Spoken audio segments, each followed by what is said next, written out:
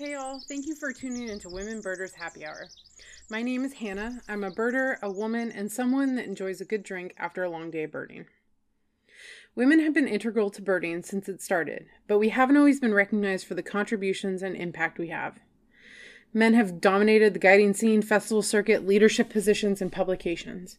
And according to a U.S. Fish and Wildlife Service 2011 report, in the U.S., there were over 47 million birders. The majority of these birders are college educated, they are white, they are women, and mostly are over the age of 55. And if you put all these factors together, we create the typical birder, a white, college educated woman over the age of 55. And that's a demographic that I often see out birding, but I don't as frequently see as a speaker, a guide, or a sole publisher. Additionally, the voices of all women, BIPOC, and LGBTQ+ birders are not well represented in the birding voices we hear from. So I created this show to bring in more voices.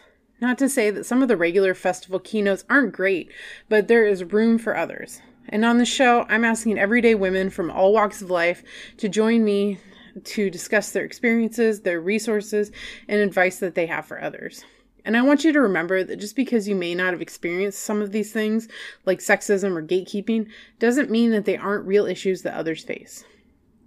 And because some of these conversations are best had over a cocktail or a mocktail, I also create a unique cocktail for each guest in case you want to mix yourself a drink and join us for this chat. I'm sure I've discussed this before, but when I'm looking for those to interview for this podcast, I often look for the women on social media who inspire me, whose pages make me feel happy or tell a story or encourage us all to be better. Bree contributes to her community in person and online in a way that makes the world a better place. So, northern goshawks are a large accipiter, and they are considered a true hawk, and their Latin name is Accipiter gentilis, which roughly translates to grasp and noble, because in the Middle Ages only the nobility were permitted to use goshawks for falconry. The species is widespread, inhabiting the temperate parts of the northern hemisphere, so throughout North America, Europe, and Asia. And they can be found in both deciduous and coniferous forests that are tall, old growth, with heavy canopy coverage and minimal undergrowth. And this favors hunting conditions. So goshawks have relatively short, broad wings and a long tail, which helps them maneuver through forest habitats. Their coloration is blue-gray above or brownish-gray with dark barring and streaking over a white breast. Goshawks are found in northern areas. They tend to be paler, and those in warmer areas tend to be darker. Adults have a white eye stripe and dark red eyes, and females are significantly larger than males. So goshawks are found by themselves or in pairs, and they are highly territorial, maintaining a home range which is defined in display flights and can be almost 10,000 acres large. Their hunting style is as a perch hunter. They'll scan for prey from an elevated perch and then do a quick series of flights that are low to the ground. And once their prey is picked out, they will fearlessly pursue them, even if it makes them go into thickets or water or barns and even houses. And they're pretty opportunistic and will take anything from small to medium mammals and birds. And in some parts of the range, corvids are apparently a large part of their diet. In another, it's doves and pigeons. And another, they prefer game birds. So they really have a lot of variability. And it's interesting because it's not only from area to area, but individual to individual can have preferred tastes of prey items. And I'm shocked to find out how much information there really is about the species. So if you want to learn more about northern goshawks, I recommend you check out their Wikipedia page. It's probably one of the largest I've ever seen for a bird species, or Birds of the World through Cornell. So here's how to make your northern goshawk. What you'll need is 16 ounces of ale, your preference. I used a red ale for this, and 1 shot of Grey Goose. So it's pretty easy. All you need to do is pour in that shot of Grey Goose and then top it off with your ale. So I chose this combination for a northern goshawk because they have such a long history with humans. For example, the Azores, just off of Portugal, was named after the Portuguese word for goshawk because they saw birds of prey, which they thought were goshawks, but later discovered to be kites or common buzzards and not goshawks after all. But they were historically the preferred raptor for falconry by the noblemen, and their name literally means goose hawk. So the ale represents a drink that would have been enjoyed after a day of falconry with your goshawk, and the gray goose, well, that's honoring their name, Goosehawk. So please enjoy a drink and learn more about Bree. Okay, well, Bree, thank you so much for joining me for this episode of Women Birders Happy Hour. Would you please tell everyone who you are? Well, hi. Thanks so much for having me. I really am honored to be asked to do this. I'm Bree Tucker. I'm up here in Canada. I am from Calgary, Alberta, but I spent the last 20 years in Ottawa, Ontario, and that's really where I became a birder. I've just recently moved back to Calgary. My whole family's here, so I've moved back home, and I live here now with my rescued English bulldog Ernie, who might be snoring in the background. So that'll be him. But yeah, I did go to school, but it had nothing to do with birds, like whatsoever. So I did an undergrad here in Calgary, and it was in anthropology and archaeology. So basically I wanted to be Jane Goodall, that was the dream. And I did do some primatology and actually did fieldwork in Texas and with archaeology and anthropology in Mexico. And, but after, you realize the reality of how hard it is to become a primatologist for real. And, there's 3 of them in the world, right? But, I sort of transitioned into physical anthropology, or biological anthropology, as it's called in the States. And that's human skeletal analysis. And so from there, I did a master's in forensic anthropology in North Carolina. And that's how I ended up in forensics with the RCMP in Ottawa. That's why I was in Ottawa all those years. And I'll just add that, I was in Texas, Mexico, North Carolina, and even lived in Wisconsin. And guess what? I was not a birder. So it's hard. It's hard for me to get over this because it's so tragic, right?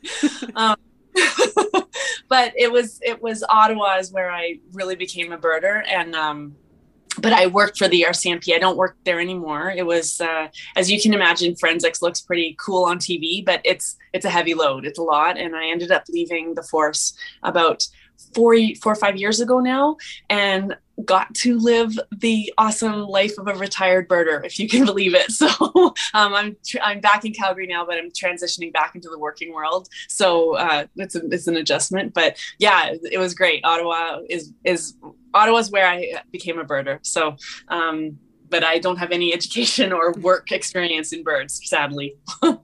So your work in forensics, is that like murder cases, or was it like historic forensics? No, like murder and law enforcement and heavy crimes, serious crimes, major crimes. So yeah, it was heavy load. Yeah, so I bet it's nice to have birding as like an escape from that.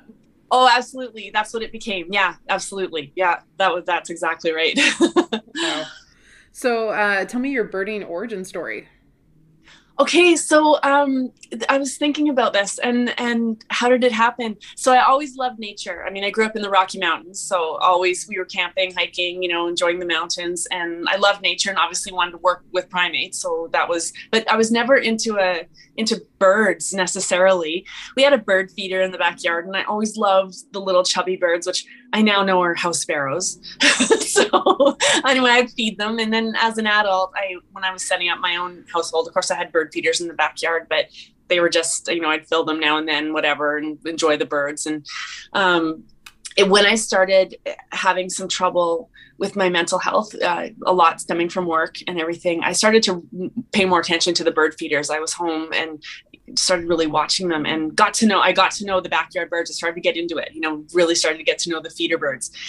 But I wanted to learn what about the birds that don't come to the feeder? What are these hawks in the field? And I didn't know how to go about finding out what they were. I mean, I had a field guide, but so hard. And this is how clueless I was. I had no idea that there was such a thing as local field trips or bird guides, or, that you could hire or go on or join. I thought a birding guide that's thousands of dollars and you fly to Costa Rica like that. But so once I found out that there was a local club and local tour guides, I got brave, and anybody who knows me knows I have a little bit of trouble. I'm shy. It's hard for me to put myself out there at first. Once I have friends, I'm fine. But going by myself to something like that, and at that time especially, was really hard. But I don't know how I did it. And I'm so glad I did, because it obviously changed my life. But I went to the parking lot and I met the group, and I even had binoculars that I hoped were okay. And anyway, I really loved it. We went out. It was half day, just a morning, and I know it seems like just nothing now, but these people, they were like magicians. I couldn't believe what they knew and what they could see. And starting out, how hard it is even to just use binoculars. Your aim is terrible. I'm sure I didn't see half the birds that were being pointed out to me, or, here it heard nothing. Birding by ear was a whole next level thing, but it was fantastic. It was amazing. And that year, actually, this is a sidebar, but that year was in Eastern Ontario. We get a lot of snowy owls in the winter, and they're just a very, you can find them. They're pretty easy to find if you know how, now. Well, easy now, but that year though was an eruption year, and it was the biggest eruption year. So it's about 10 years ago now, and there was like 20, 25 snowy owls in every field. It was insane. So for me to start out birding like that, the next winter, I was like, where are all the owls? And, now I came to learn about migratory patterns and things like eruption years, but that was pretty amazing. So through just going on those few first tours, I started to meet people, and that's it. I was hooked. That's it. I started birding. I like how you just casually drop, like, we have a lot of snowy owls. Like, I drove 4 hours to go find a snowy owl. Oh, and me coming back here, I'm realizing the difference. Like, I'm basically starting over here, because I wasn't a birder growing up here in Calgary, and now I'm studying eBird bar charts to find out, well, when is stuff arrive? Is it still winter here? Like what? And realizing that I'm not going to see wood thrush. Just this stuff that I didn't take for granted, but just they're not here, of course. It's kind of, so Ottawa is a great birding place because it's a very huge migratory corridor. It's a trap, so it's great. Everything that comes north and south, and heads through Peely and all the awesome big birding festivals down there.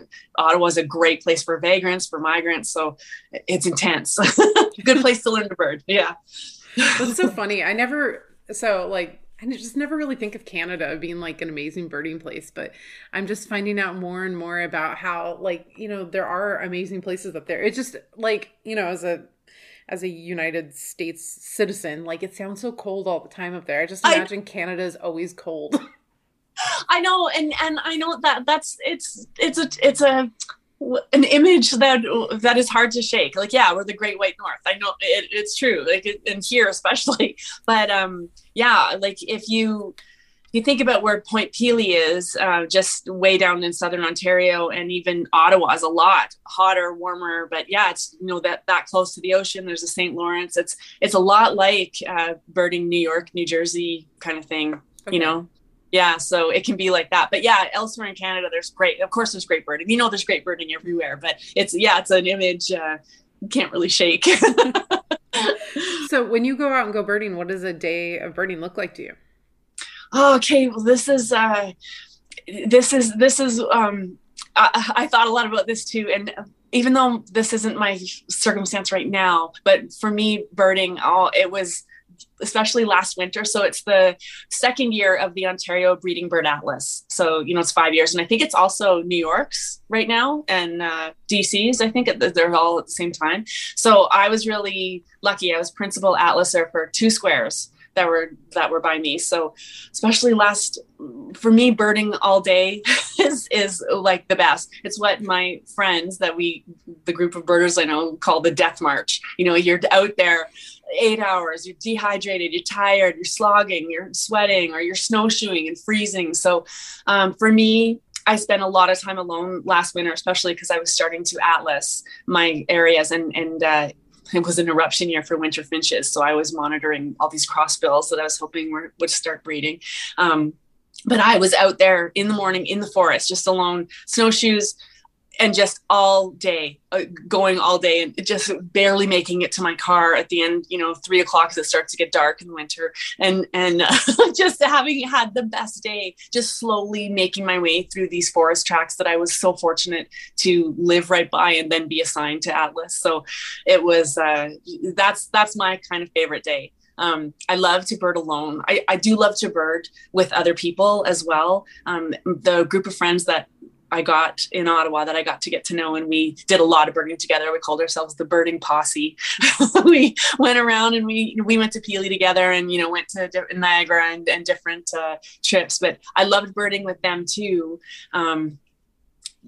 It's either or. I do prefer kind of being by myself more often, but it's also awesome to get together with other people because I always learn something, always.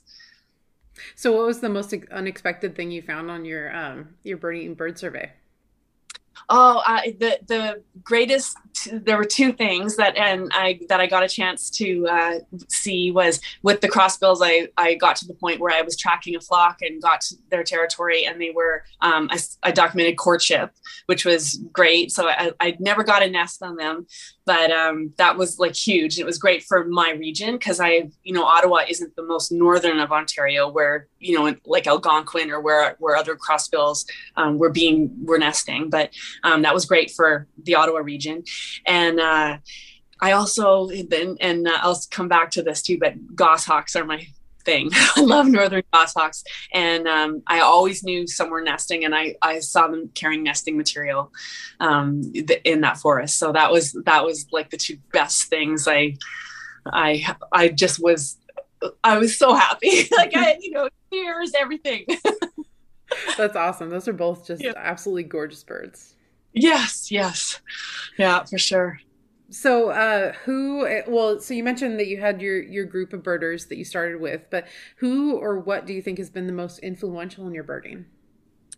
I think that I was really fortunate. So yeah, the group that I started birding with were already, for the most part, a few of them were really already into birding, but also general naturalists as well. So going out with them was amazing because it's not just about. I was always like, okay, can we hurry up? Can we stop looking at fungus? Because I always wanted to see, well, what's in the hedge up there? But I learned so much from them. Like they don't even know how much I learned of dragonflies, butterflies, trees, flowers, orchids, everything, herps. A lot of them were into herping as well. Yeah.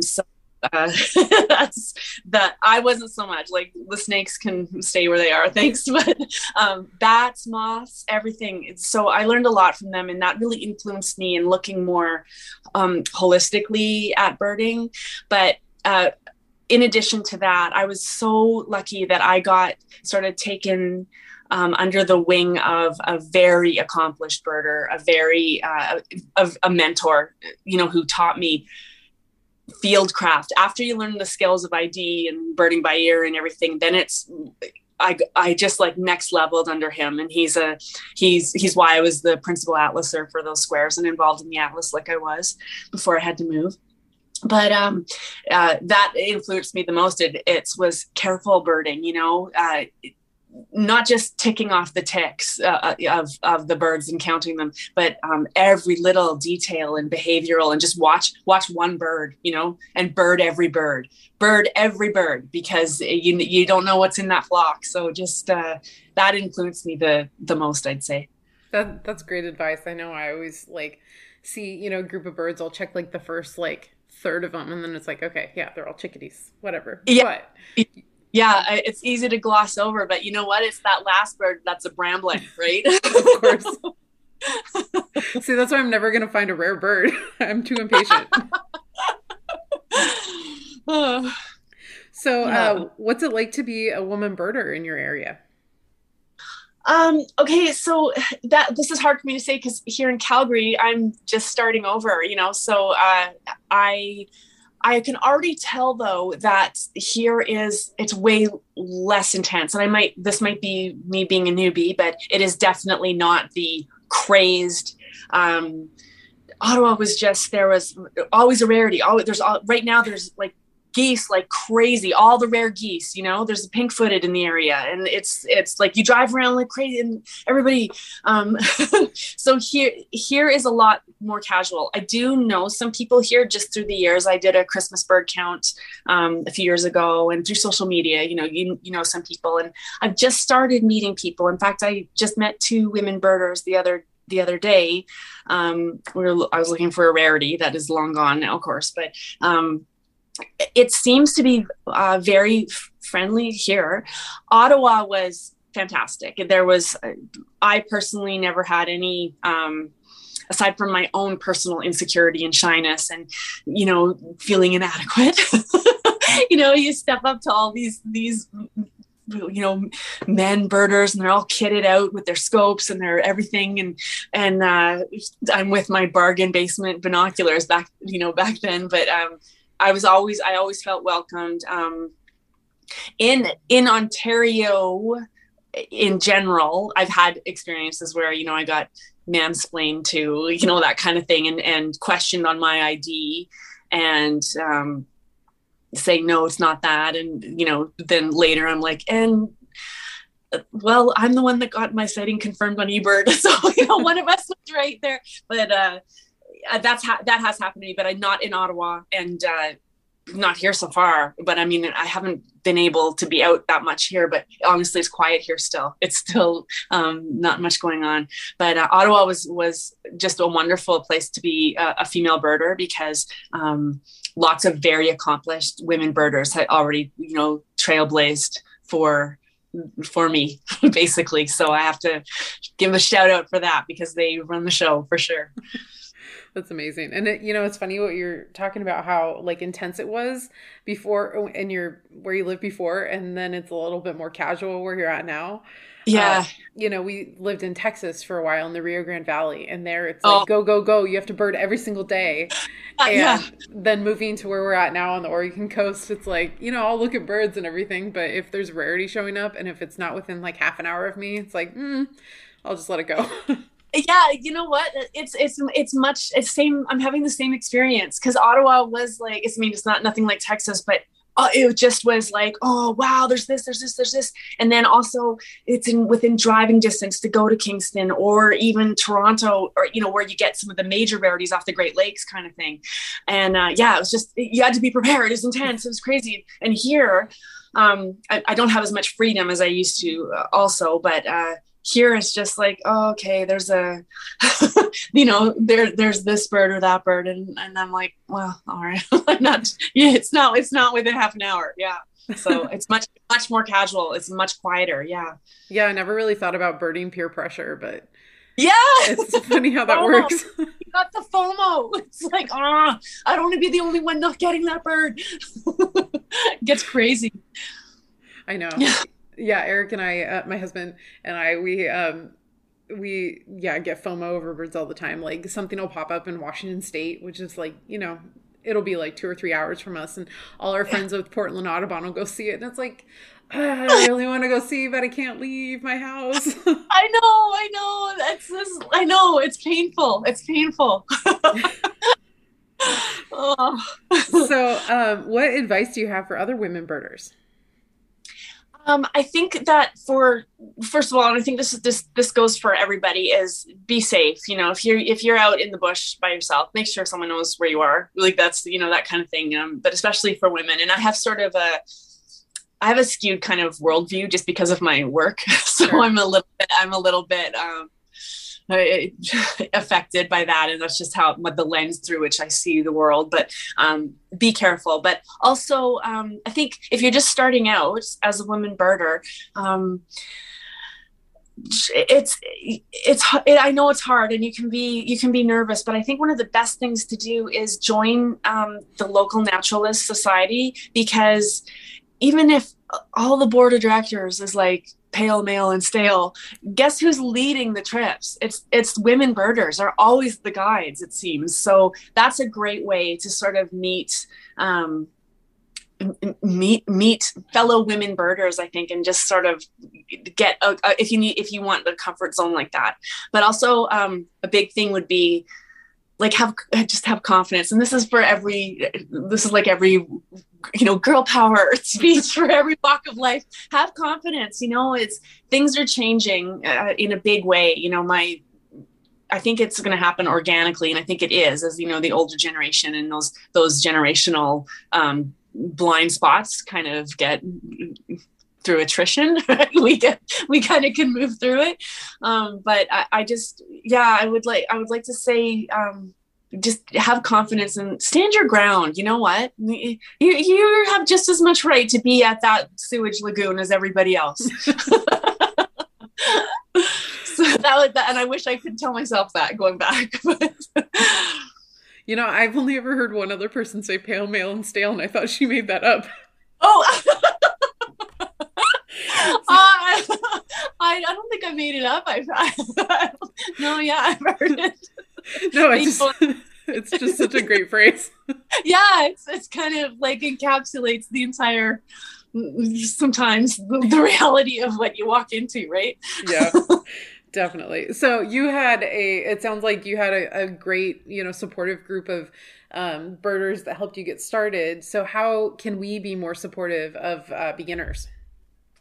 Yeah, so this is fun. This is a funny question for me because I really feel this is the first time I feel this way. I can say I'm not a beginner anymore. Like, I don't know when it really happened, but in my own mindset, I'm on the other side of it now. Whereas even just as much as, 3-4 years ago, I was like, oh, I'm just starting. I don't know. I think to be supportive of beginner birders, especially now. Okay. And as a birder, like on the other side of it, not being a beginner anymore. I think I feel like I have a responsibility to help beginner birders and kind of set them up for success. So I was thinking, with the pandemic, everybody everywhere saw suddenly everybody's in the park. There's 1 billion people on the trails and they're all birding, or they've taken up photography.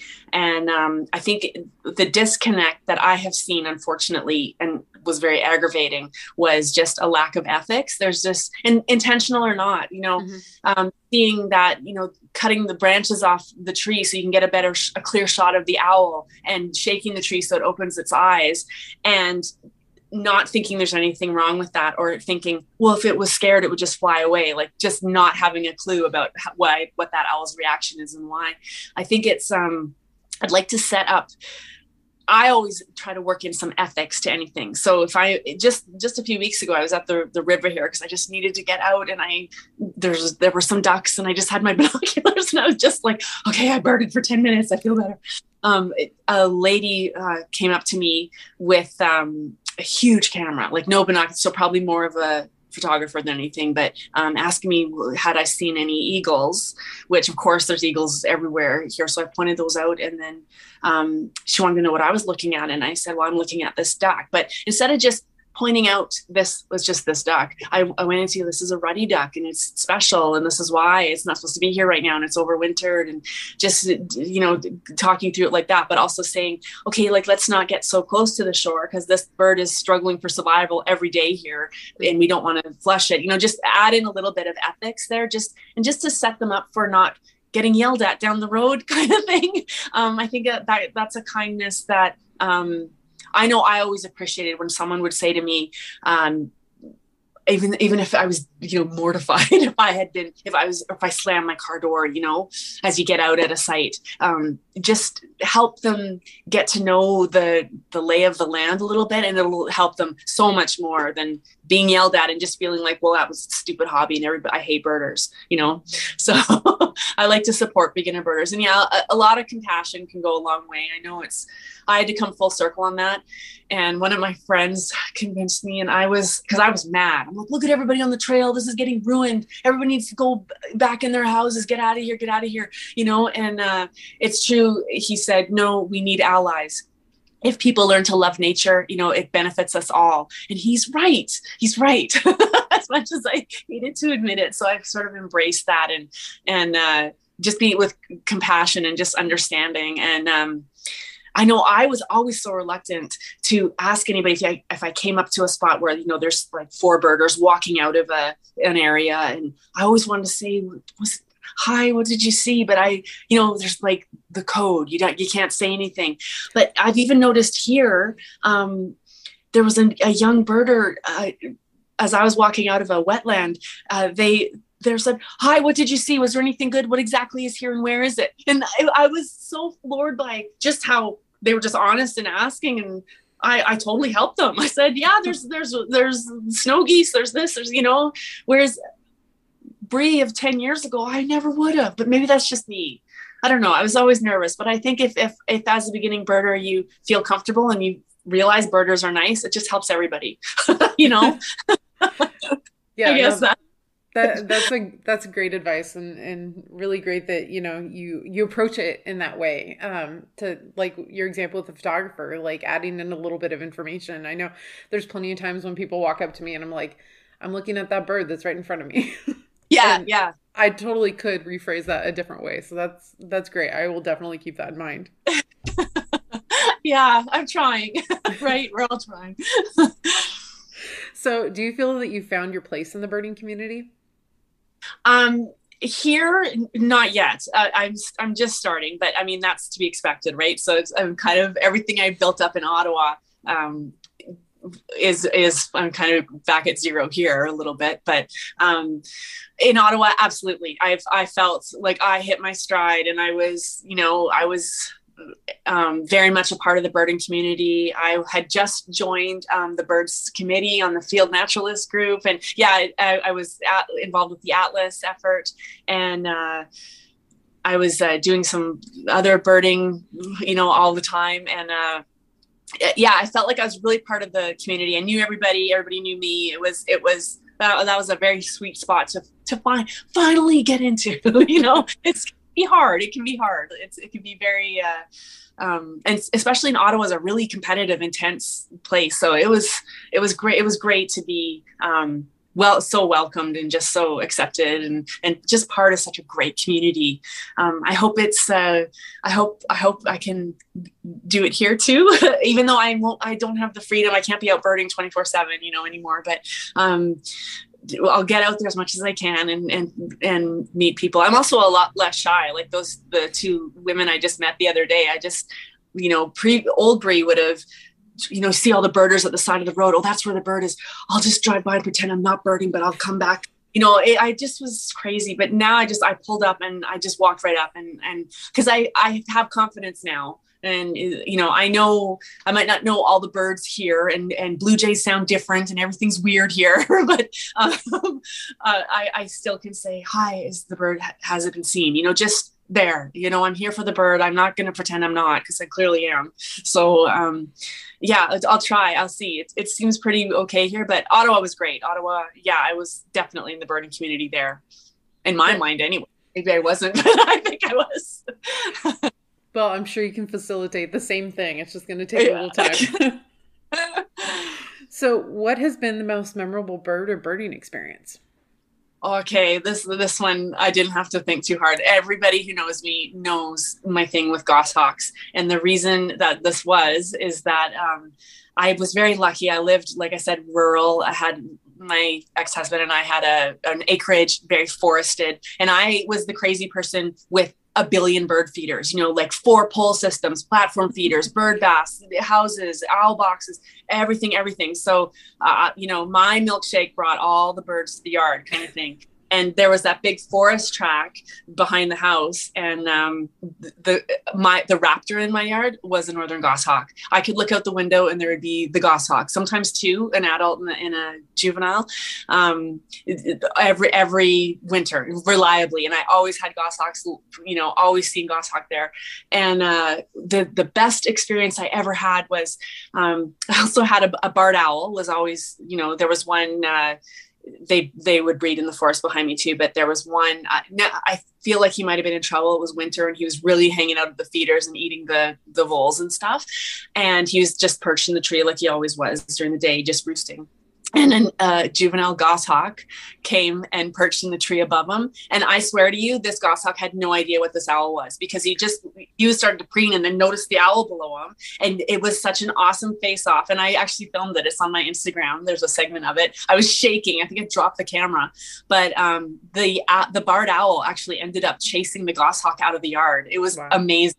Yeah, it was amazing. So that kind of that was it. That was it. Now I was obsessed with goshawks. You know, I read H is for Hawk. I wanted to get a falconry license, like all that kind of thing. Just a little bit like that's not realistic, but I just love them. So when I saw the goshawks carrying nesting material, you know, it was just such a moment for me. That's my big thing. It was goshawks, 100%.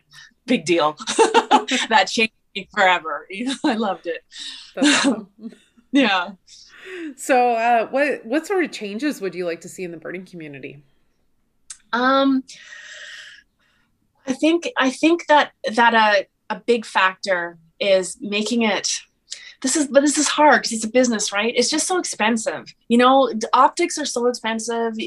I have such a beat up old used Kawa, like secondhand. It's got stickers all over it. You know, that's my scope. That's what I could afford, right? And I mean, it works. It's my little workhorse, but binoculars are expensive. Everything. I wish it was more accessible, you know, to everyone that way. I know that when I replaced my binoculars, I just, you know, I upgraded them. I gave my old pair to a friend who couldn't otherwise afford, you know, a pair of Monarchs. You know, not that those are the highest end binoculars, but just that's hundreds of dollars, right? That's a lot. It's a lot for someone. And she's had such joy out of those binoculars, you know, just it gives you the tools, right? Mm-hmm. So making it accessible financially. Also, you know, for mobility limited people, you know, I don't want to see forests paved, obviously, but I think it can be, you know, we can help make things a little more accessible to everybody, no matter what their limitations might be, right? So I think we can do some work with that. I don't know. I'd like to, because I know there's a lot of people who want a bird, but, you know, they feel like they can't because they don't have the tools or the access, right? Yeah. So I don't know, but I don't know what the solution is either. I don't necessarily know what to do about that because, you know, Nikon isn't going to lower their prices, right? So, yeah. And I think there's a lot of programs, like budding programs, you know, to have binoculars available at like libraries and like visitor centers, but it's still not something that's really grown as much, like checkout programs. So yeah, maybe that, you know, can happen at some point. But yeah, I really like your answer on that. I know I get caught up in like having the equipment and I feel like special, you know, it's like, oh, I got a scope and I got binoculars and everything. But then I tell people like, oh, you don't need gear to do it. But I'm like, I'm not walking the walk. Yeah, I know. Yeah, like, okay, you can go outside and if you get good at birding by ear, you know, like I never turn it off. I hear I've got magpies here also, which is awesome, but there's magpies outside and, you know, I'm always listening. Are they just chattering or are they mobbing the owl again? You know, that kind of thing, but you can bird by ear, but that's a huge skill set to obtain. And how do you bird without binoculars? Like, yeah. I know in the 1800s, I guess they did, but didn't they also shoot all the birds and look at them that way? Yep. So that's not an answer either, but yeah, you're right. I know it's nice to have all the gear and even, you know, the outdoor, like just the clothing, just the, like, it's a paycheck, right? To get all the right stuff and everything you need to go out in the field for a day and be comfortable and warm and everything. So yeah, it can be that's why I think there's there's the whole image of the, you know, rich retired birder, right? With all the billion scopes and tilly hats and all that sort of thing. So I'd like to see that change, but I kind of don't know how to do it, how they can, because we do need binoculars. Yeah. Yeah. Huh. Yeah. Yeah. Sorry. I got my wheels going thinking about that. Yeah. So what do you think is the most valuable thing you've learned from birding? Birding for me, it is I think one of the greatest things that's ever happened to me, because it has given me the peace and just the connection that I needed. I went through a lot with my mental health, with work, and then I had a huge loss in my life, and the grief was, you know, almost insurmountable. And birding is what birding is what saved me. Just to be able to be in the forest and, and just to listen, or just on the city street, just anywhere, just even a ring-billed gull in the parking lot, just stop for a second, look at how gorgeous that bird is. And gulls are, forget that group. I'm never birding gull group. I can't do it, but I still appreciate them. Right. I love them. And they're just gorgeous. And if you it gave me such a sense of peace that no matter where I go, there's birds and there's a chickadee singing, and it's just a comfort of I'm not that I'm not alone, but also, I still don't matter. Like there is a whole drama being played out on this planet that cares not an ounce for me and my stupid problems. Right. So it gives me a little bit of perspective, but it also gives me that connection with nature. I just feel like, it's given me a sense of being tied to a place, or, a sense of belonging somewhere, because I noticed you birds, I noticed you gull, I see you, I love you, I see you, and I appreciate you, and I hope you love that French fry and go for it, and I think birding, it keeps you in the moment. You have to focus, right? You have to, and you can forget everything that's going on, and also just appreciate everything that's happening in nature, but then, I also get mad, if someone's like with their leaf blower 24/7, like the bird's trying to sing, you're stressing him out with that noise, it just, things upset me, like pollution and noise pollution and light pollution and everything else that's hurting the birds you find out about. And it can be disheartening, but, I just love birding, just walking quietly in nature. I think that's a kind of a universal thing for those of us who know what it can mean. It's very special. I think it saved me personally. So, I'm not alone saying that birding helps mental health, but I can speak to it for real. It definitely was a huge impact for me. Well, thank you so much for sharing everything about your life and birding. And I appreciate it so much. And if folks want to find out more about you and your birding experience, how would they do so? I guess the best place would just be my Instagram. I post on Instagram now and then. It's just Bird Girl Bree. And, I'm trying to get out there more. I've been out a few times here, but no, that's it. And feel free if anybody wants to message me and say, hey, I'm in Calgary too. No, that's fine with me. But thanks so much for having me, Hannah. This has been really fun. Okay. So thank you so much, Bree, for joining me for this episode. It was so much fun to learn more about you and how birding has impacted your life. And I hope you all had a great time listening to this episode as well. So thank you for tuning in. And please, if you would like, you can rate, review, and subscribe on Apple Podcasts, Stitcher, Google Music, and anywhere else you listen to me. If you'd like to connect with me, you can do so by following my Instagram, which is Hannah Goes Birding. My Twitter is @WomenBirdersHH, or you can email me at womenbirders@gmail.com. I also have resources and information on GoBirdingPodcast.com. I hope you enjoyed this episode, and I look forward to seeing you at the next happy hour.